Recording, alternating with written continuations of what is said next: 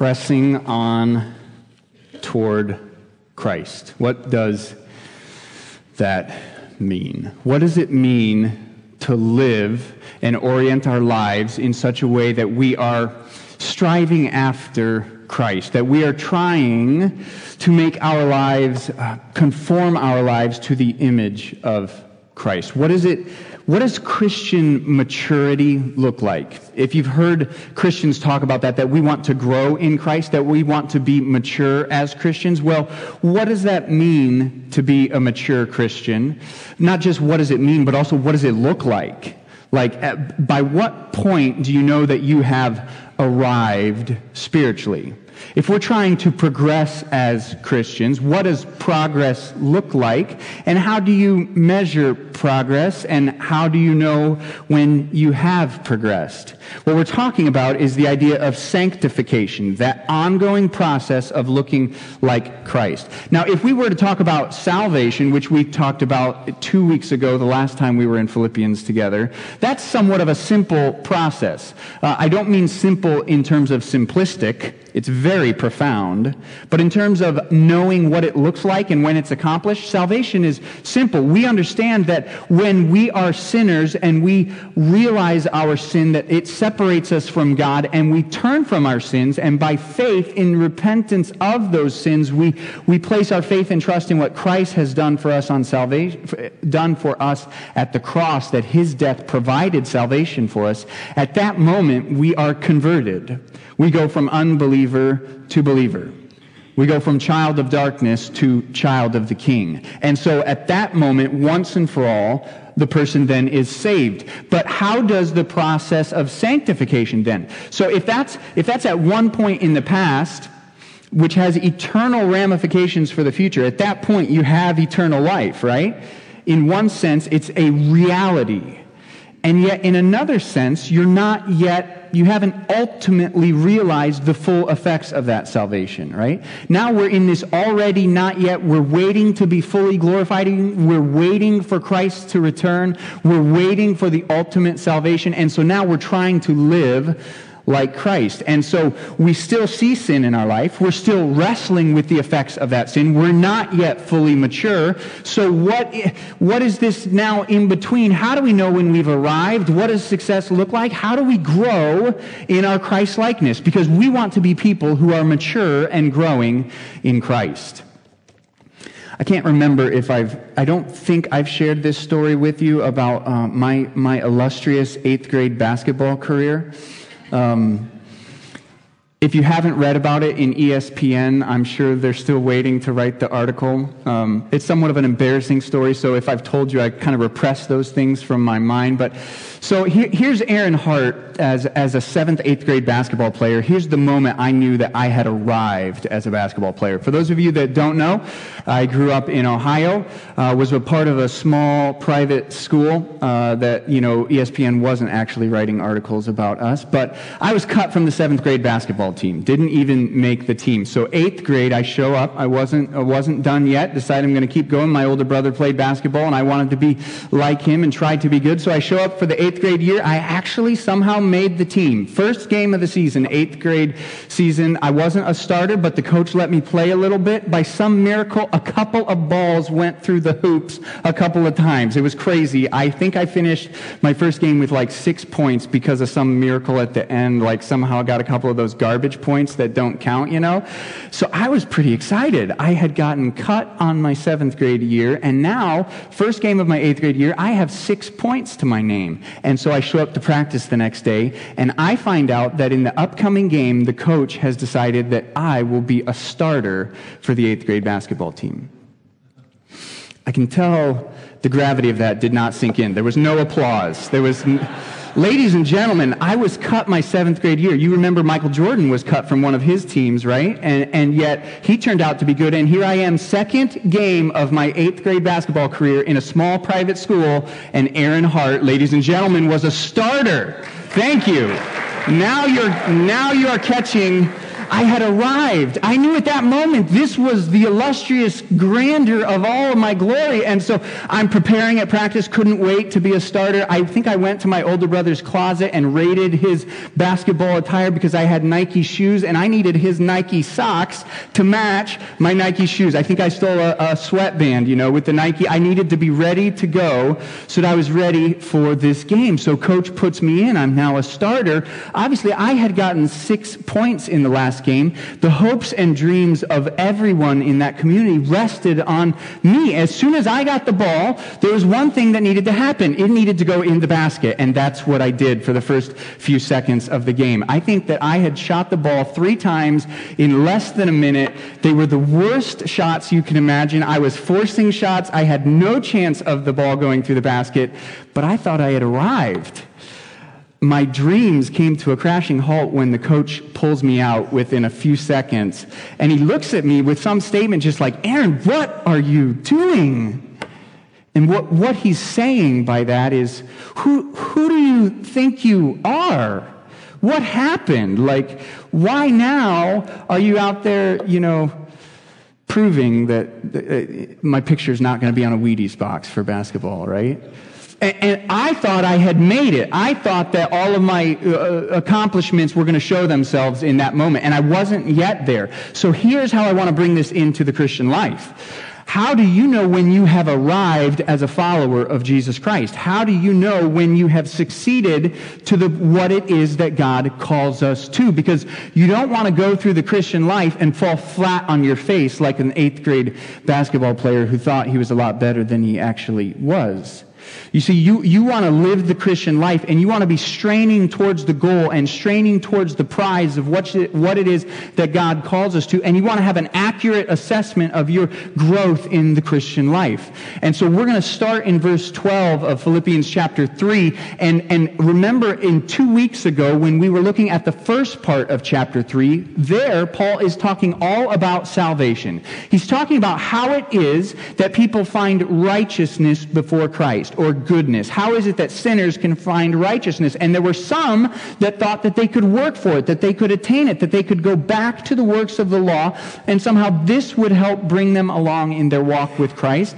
And Paul said, no, salvation happens only through faith in what Jesus Christ has accomplished for us on the cross. It's only through the righteousness of Christ that we can ever be accounted as good. And he finishes that section. If you look at your Bibles in verse 10, and I said that we would look at this the next time that we go together, so here's where we're going to kind of springboard off of. And he understands, let me go to verse 9, and be found in him not having a righteousness of my own that comes from the law, but that which comes through faith in Christ, the righteousness from God that depends on faith, that I may know him and the power of his resurrection. There's Paul's goal. That's what he wants, is to know Christ and the power of his resurrection, to share in his sufferings, becoming like him in his death, that by any means possible I may attain the resurrection from the dead. Paul, he knew that righteousness would only come through Christ, and yet he made it his pursuit, his goal, by any means possible. He wanted to make sure that this would be true in his life. So what does that mean? Let's look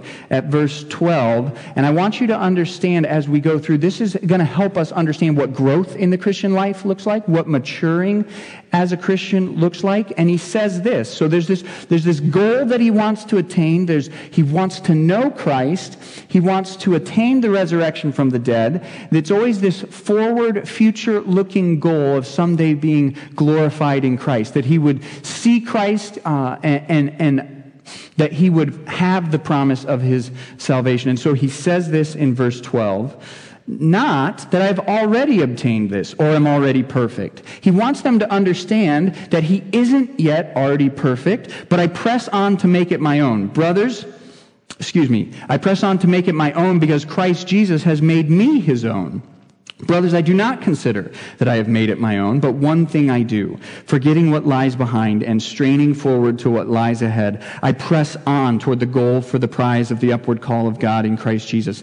Let those of us who are mature think this way, and if in anything you think otherwise, God will reveal that also to you. Only let us hold true to what we have attained. There's a couple of things that Paul wants the believers in Philippi to understand, and so he writes them, and he says, listen, there's this goal that we are all working toward in Christ's likeness, but there's a couple of dangers, a couple of pitfalls that he wants them to avoid. Because remember, in the section, he's already gone over the fact that justification or righteousness before God only comes through faith in Christ. So if righteousness or if salvation only is dependent on the work of Christ, there's two pitfalls that Paul wants to make sure they steer clear of, kind of on opposite ends of the spectrum. One would be able to say, wait a minute, I have faith in Christ, I'm perfect, I've arrived, I've attained sinless perfection because Christ has attained it for me on the cross. And Paul wants them to see, wait a minute, I'm not already yet perfect. You need to keep pressing forward. The other on the opposite end would simply be this, that wait a minute, if Christ provides salvation for me at the cross, then why does it even matter? I mean, why do I even try at all? Christ accomplished salvation for me, and therefore I don't need to keep working in my Christ-likeness, or there's no need for me to continue to grow. And Paul wants them to understand, wait a minute, you must keep pressing forward. So look at the language that he uses, and he says, listen, I haven't already obtained this. I'm not already perfect, but I press on to make it my own because Christ Jesus has made me his own. He says, listen, I haven't already obtained, and that word has the idea of like seizing or taking hold of, like to pursue so that you can actually obtain something. And Paul says, listen, Christ-likeness and maturity, I haven't already obtained that yet. I'm not yet perfect or mature or complete. And we're going to come back to that word in a minute. But he says, I press on to make it my own. And he's using athletic imagery as if someone's running a race. And he says, I'm pressing on. I'm working hard. I'm straining towards this goal and this prize because Christ Jesus has made me his own. Do you see what he's saying? I am pressing, I'm reaching, I want to obtain this because Christ has taken hold of me. I want to attain Christ-likeness and take hold of that because of the work that God has done in me to take hold of me. And I do not consider that I have yet made it my own, but one thing I do, forgetting what lies behind and straining forward to what lies ahead, I press on toward the goal for the prize of the upward call of God in Christ Jesus. Let those of us who are mature think this way. You see what he wants them to understand? He wants them to be thinking and understanding that they haven't yet attained perfection. They're not yet there.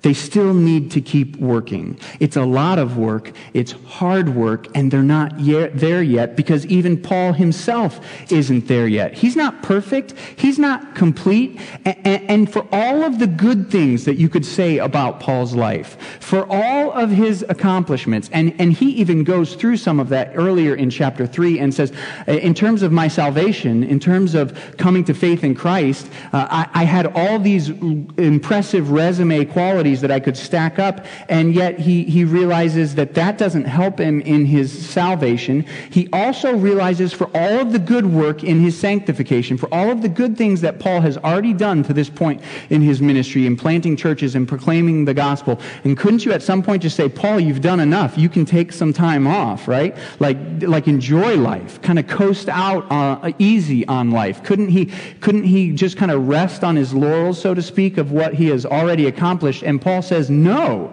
He says, here's what I do. I forget what is behind, and I press on toward the upward call of Christ. He wants to make Christ-likeness his goal. We already went through in chapter 2 where he says to live is Christ, to die is gain. That's been the one singular focus of his life, is to pursue who Christ is. And he says, this is what I want. This is what I want to accomplish. I'm not there yet, and I want to work hard at it. And he wants people, he's just saying, listen, I press towards this. That word press is the exact same word that up in verse 8 or in verse 6, he talks about being a persecutor of the church. So here's Paul who pressed on the church. He persecuted the church. And now he's saying, listen, now I press on towards Christ. That's what I'm pursuing tenaciously. It is a Christ-likeness because he doesn't think of himself as already being there yet. So how do you know that you are mature as a Christian? Well, this isn't the fullest answer, but by all means, certainly, if you don't recognize that you're not yet mature, then you're certainly not mature. Those who think they've arrived, those who think they're about to have their picture on a Wheaties box, are going to fall flat on their face in a spiritual sense, right? Because one of the truest marks of humility in a Christian's life is not realizing, I have done so well in the Christian walk that now I don't need Christ. It's someone who realizes, I'm not yet there. In fact, I press on to this. I make it my goal. It is a pursuit. You have the quote in your bulletin from a man named Sam Albury, and he, on Twitter actually this week, he said this: progress in the Christian life is not needing Christ less, but needing him more.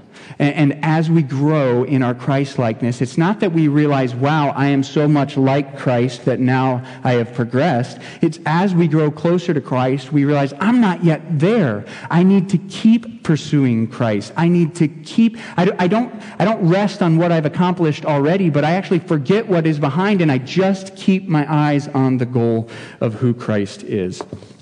John Piper has written a little mini biography on the life of Charles Spurgeon and George Mueller and Hudson Taylor, and he talks about their life and the ways that they were connected and the confidence that they had in God together. And he writes in a section here on the life of Charles Spurgeon, who many would say is the greatest preacher of the 19th century, and he's writing specifically about the zeal that Charles Spurgeon showed in his life and just how tenaciously he worked as a minister and how fully he devoted himself to that task. And he accomplished so much that it would have been easy to say, can't you just back off a little bit, or haven't you accomplished enough already? And Piper is just drawing out how tenaciously he pursued the things of Christ. And he quotes Spurgeon, and here's what Spurgeon says: satisfaction with results will be the death knell of progress. No man is good who thinks that he cannot be better. He has no holiness who thinks he is holy enough. I want to read that again so that it sinks in. Spurgeon said, satisfaction with results will be the death knell of progress. No man is good who thinks that he cannot be better. He has no holiness who thinks that he is holy enough. So as you think about the Christian life and growing towards Christ and pressing on toward Christ, may you and I be people who realize we haven't yet arrived.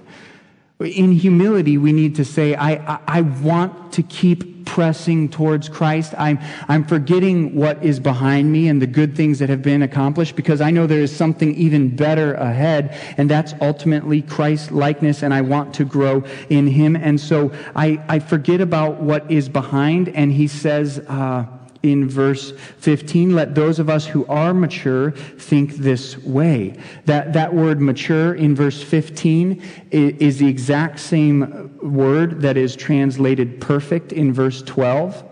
So what he's trying to draw out is, in verse 12, he says, I haven't already obtained this. I'm not already perfect.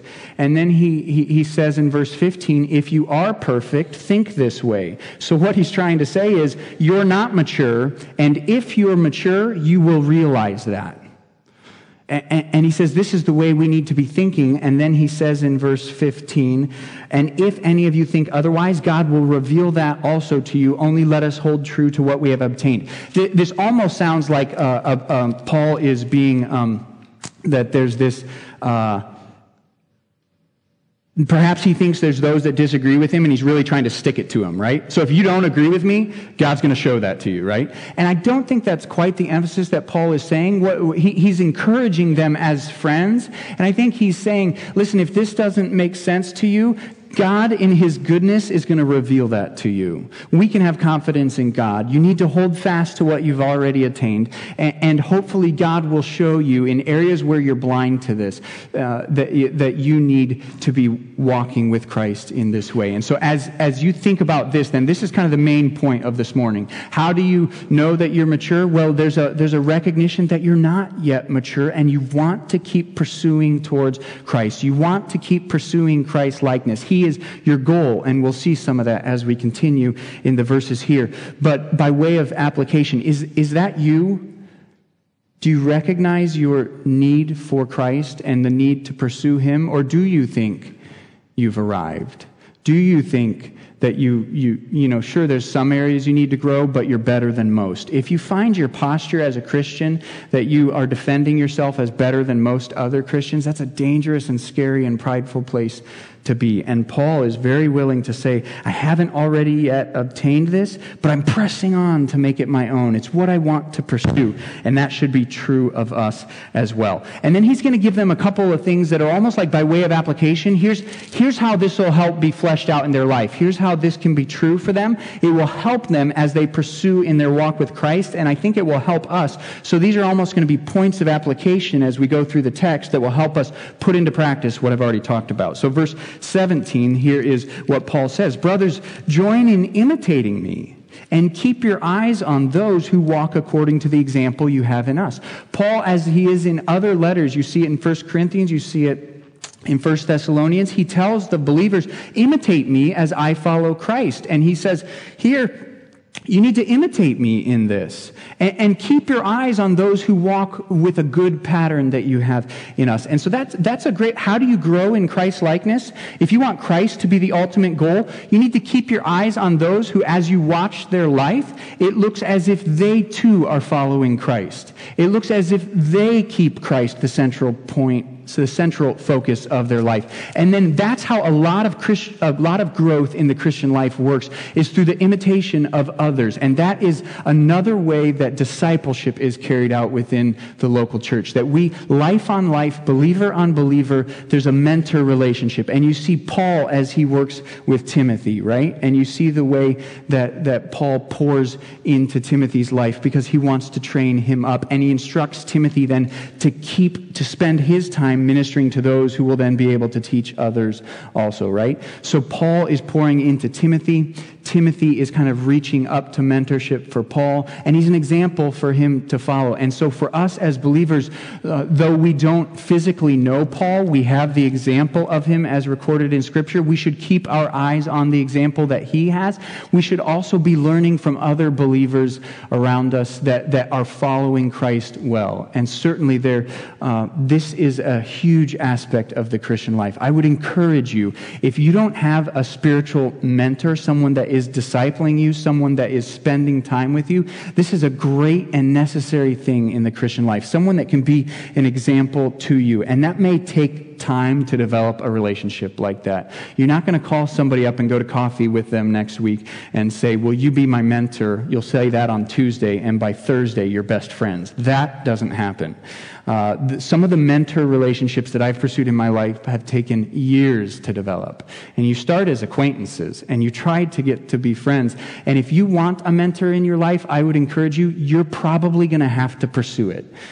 It happens sometimes, but rarely will someone knock on your door and say, I'd like to mentor you. It'd be great if that happened, but you will often need to find someone that you say, I want to imitate their life. Their walk with Christ is such that I want to learn for them, and you're going to have to figure out how to develop a friendship and relationship with them, and over time, as that friendship grows, you can begin to ask them to pour into your life, and I would encourage you to do it. And to those of you then I'll flip the tables and say, don't make someone come ask you. Go look for others who you can pour into their life, that you can be following with as well. And I would encourage you to do that you would be helping one another in this thing called the Christian life. Because Paul realized that for the believers there in Philippi, they needed examples. And he says, join in imitating me and keep your eyes on those who walk according to the examples you have in us.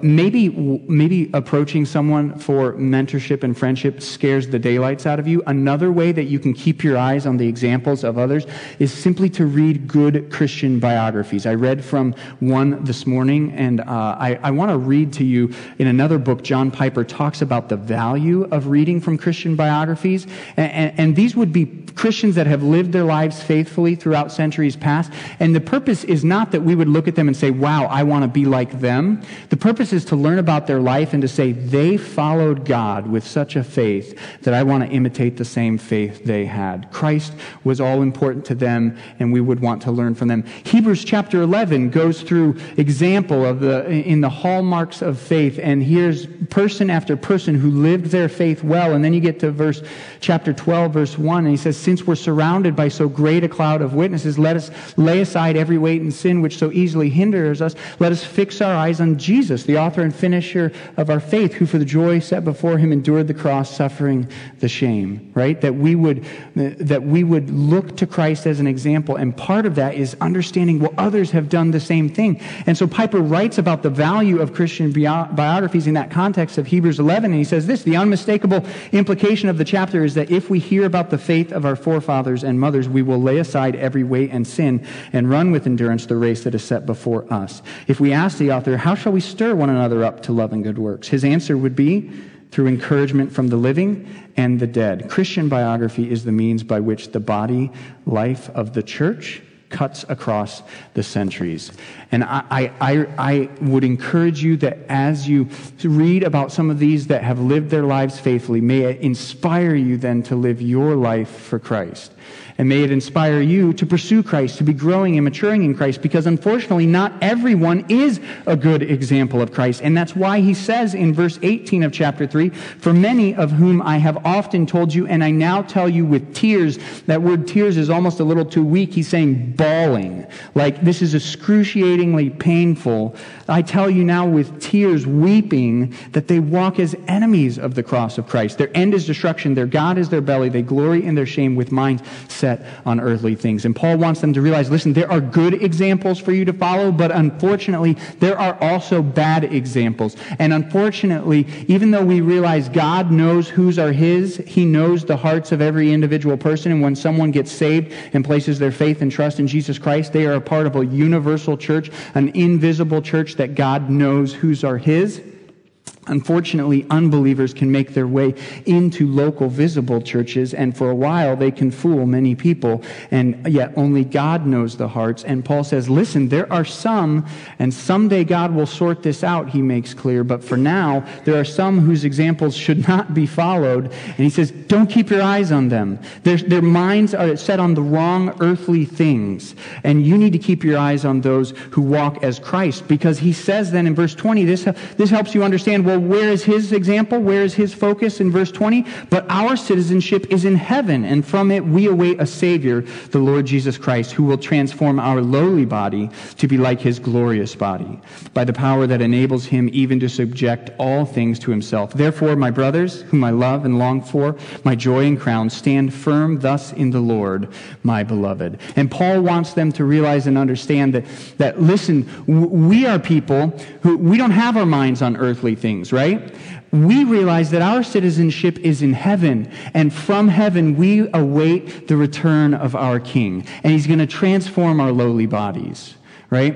And then we will receive this, what he started in chapter 1, verse 6, and he said, he who's faithful, he who has began a good work in you will be faithful to bring it about to completion on the day of Christ Jesus. This is where the focus is that eternal someday Christ accomplishing everything he started in us. And he says, this is what our focus is, and you need to stand firm in this truth. And so our perspective then, the second way of application, is not just by looking to examples, but the second thing of application, how do we grow in maturity in Christ, is that we ought to have this heavenly forward future perspective. That ought to be paramount in our lives, that we would train ourselves to think about that future glorification, that would be what is most important to us. And as we've gone through the book of Philippians, hopefully you have seen this theme recurring several times, that Paul had an eternal forward perspective. You'll see that throughout Paul's writings in the New Testament. I want you to see a few verses from the book of Titus that again speak well how an eternal forward heavenly future perspective helps you now with your Christ-likeness right now in this earth. The two are not as separate as we like to think. We like to think that this life is about the here and now, and someday that life will be great about the future. But Paul over and over wanted them to see, you won't live the way you're supposed to now. You won't be progressing in the Christian life if you're not thinking forward. So in the book of Titus chapter 2, here's these verses as there was instructions to Titus. For the grace of God has appeared, bringing salvation to all people, training us to renounce ungodliness and worldly passions, and to live self-controlled, upright, godly lives in the present age, here and now. And then we keep going to verse 13, waiting for our blessed hope, the appearing of the glory of our great God and Savior, Jesus Christ. Verse 14 says, who gave himself for us to redeem us from all lawlessness and to purify for himself a people for his own possession who are zealous for good works. You see the combination? He says in the present life, there's certain things we need to avoid. There's certain things we need to strive towards. And as we're waiting for the glorious appearing, this is our hope, our blessed hope that Christ is going to return, because this is what the gospel is all about, that Christ was creating a people for himself zealous for good works. Do you have that forward future perspective that helps reorient your perspective? Because if you don't, and we come back to that question of what does it look like to be mature in Christ, you won't make it without that forward future perspective. And this is the way we need to think. And I want to take just a moment for the last section of application to think about what is Paul doing in the book of Philippians here. And remember, over and over, we have talked about, as we've gone through the book, that Paul wants to see the gospel advanced through the church there at Philippi, right? That they'd strive together in unity, that they'd be like-minded, even in a humility, in a Christ-like humility, that the gospel would advance through the church there at Philippi. And it was important that they stay together corporately as a church. Now, we've been going through this for weeks and months, and you just get to hear snippets at a time, but remember, Paul wrote this as a letter. They would have heard it all in one shot, and fresh on their minds is chapter 1 and 2, that they need to strive together as a church, that corporately Paul wants to see the gospel advanced and pushed forward in their lives as a church. And now he comes to chapter 3, and he brings that to the micro level, not the corporate level of the church, but the lives of the individual Christians in the church. And he says, listen, here's what the gospel, all of this is so important in the corporate life of a church because of what the gospel has done in your lives individually as believers, that your righteousness and your goodness comes alone through the work and the person of Jesus Christ. But that is no reason to sit back, right? Salvation is not a get-out-of-jail-free card that okay, good, I'm glad I got that taken care of. Now I can live the rest of my life the way I want here. Paul wants them to understand that as individual Christians, the gospel now needs to be lived out in their life. That's why he said in chapter 2 that they would work out their salvation with fear and trembling. This is part of what that means, and he's helping them to understand that, look, you haven't yet arrived, and you as individual Christians need to keep striving after living out the gospel in your life. That it's not a working for salvation, it's the gospel and salvation being worked out in every aspect of their life. So my prayer for you, Paul's prayer for the Philippians, my prayer for myself, that we as the people of Shawnee Baptist Church would not just be content in the truth of the gospel that we know we have forgiven sins, but that we as people would actually see that lived out and applied in every aspect of our lives. That we would find our identity, our citizenship in heaven, in what God has done for us through the person of Christ. And that we would realize that the gospel needs to be applied in the way we live out our lives. So that when we think of ourselves, we don't first think of ourselves in terms of our social status or in terms of our employment or whether we are a mother or a father or a business owner or whatever it might be. That we don't think of ourselves in identity in terms of the success of our children, but that we first and foremost think of ourselves as citizens of heaven. Not even citizens of the nation that we are a part of, but first and foremost citizens of heaven, and that we seek to live faithfully here and now on this earth so that the gospel is lived out in our lives. Paul wanted the church at Philippi to radically change. There was some unity that needed to be taken care of. There was doctrinal problems that had crept in. And Paul knew the only way the church corporately would radically change is if the individual lives in that church were transformed by the gospel. Brothers and sisters, this is my prayer for us at Shawnee, is that God would not just do a good work corporately among us. How's he going to do that? Through our individual lives as we grow in our maturity and Christ-likeness. And this side of heaven, there's never a day where we're going to wake up and say, I've arrived, I've made it, I can go into coast mode. That doesn't happen this side of heaven. And so we need to be people who realize we need to be pressing on toward Christ. Let's pray. Father, I ask that you would work in our hearts and lives, that we would see our need of you. We haven't yet arrived. We aren't the people yet that you want us to be. We need to be growing. We need to be changing. And I pray that your Spirit would do that through your word. I pray that we would look to you as the ultimate example and others who are following you well. Help us to be connected to one another's lives, that we push one another towards Christ. Father, may we be people who have an eternal future perspective. I ask all these things in Christ's name. Amen.